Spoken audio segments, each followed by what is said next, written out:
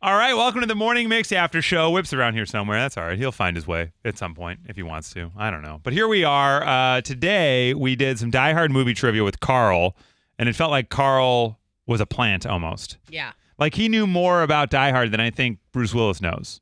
Right. And we went from Die Hard to Walking Dead Carl. He brought it back to Billy Madison Carl, Yes. and he won Adam Sandler tickets. It was you couldn't have scripted it. Now, I was watching a clip, and Whip has joined us. Hi, man. Hey. I was watching a clip of the Comedy Central roast of Bruce Willis.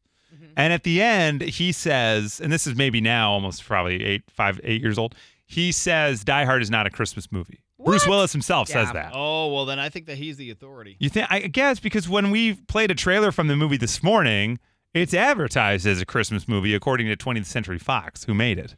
Well, and if you guys watch that Movies Who Made Us thing about that, it does. From what I remember, he was not their first choice at all. No. He was kind of a risk because all he really had was moonlighting. That's right. And they didn't think he could be the action hero guy. Right. So at the end of the day, it's, I don't know, whoever makes that Christmas call. I don't know. But it seemed like what made him really click as an action star was that, in a way, he kind of feels like an everyman guy. He doesn't have, like at the time, it was Schwarzenegger, Van Damme, and Stallone, and they had like muscles on their muscles. And not that Bruce Willis wasn't like, but he wasn't like rippled or whatever. He was like if your dad became a superhero. Yes. Like you were like, oh, my dad could do that too. Yeah, like my dad he's could an beat up your action- dad. Yeah. And he just does something like I never thought I liked bald men until I saw Bruce Willis. Yeah, he really made it work for bald No, he guys. did. He even had some hair at that time, but he was definitely Right. losing it. Yeah. Right. But he also delivers all the kind of like wink lines so perfectly Mm-hmm. Yeah. that it's like it's not a 100% serious movie. The whole thing is like kind of tongue in cheek, but it's serious enough that you buy it. Yeah. Right. I don't remember ever even thinking about it as a Christmas movie until the last few years when my Right. friends were like, yeah, it's a Christmas movie. I was like, oh. Did somebody on Reddit spark that or I something? think it maybe. sparked somewhere. Yes. For sure.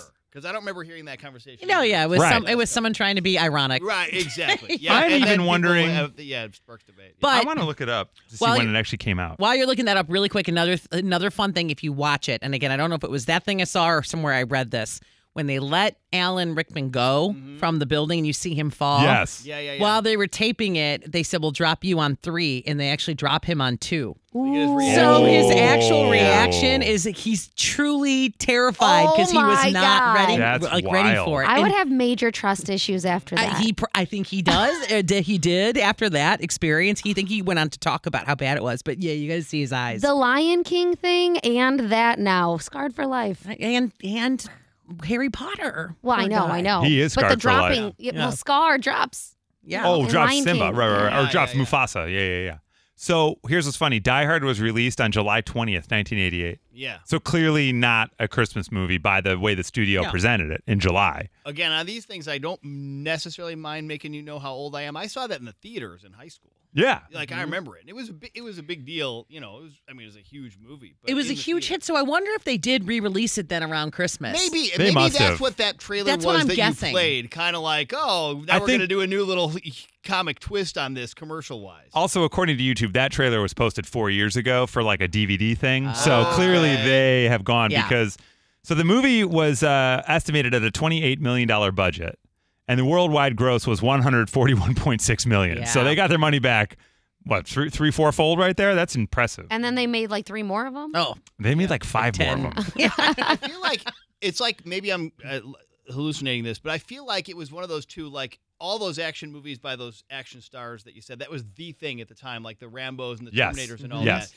And I don't know if critics really love those, but this was kind of like, wow, critics love this movie because it's just slightly different enough Yes. to not just be another one in a pile of these movies. The thing of the first two, because the second one is actually really good. Die Hard 2, Die Yeah, Harder. Die Harder. It takes place at an airport. Yeah. So the first one takes place in an office building, and the second one in an airport. and then that's the LA. idea, First one's LA. Isn't the second one New York? the second one's New York. Yeah. Yeah, because it's snowed in at the airport.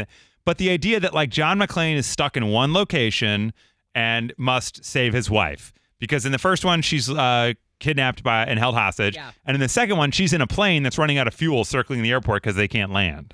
Crazy, right? Mm-hmm. But then by 3, it's him and Samuel L. Jackson running all around New York. So you have all of New York City.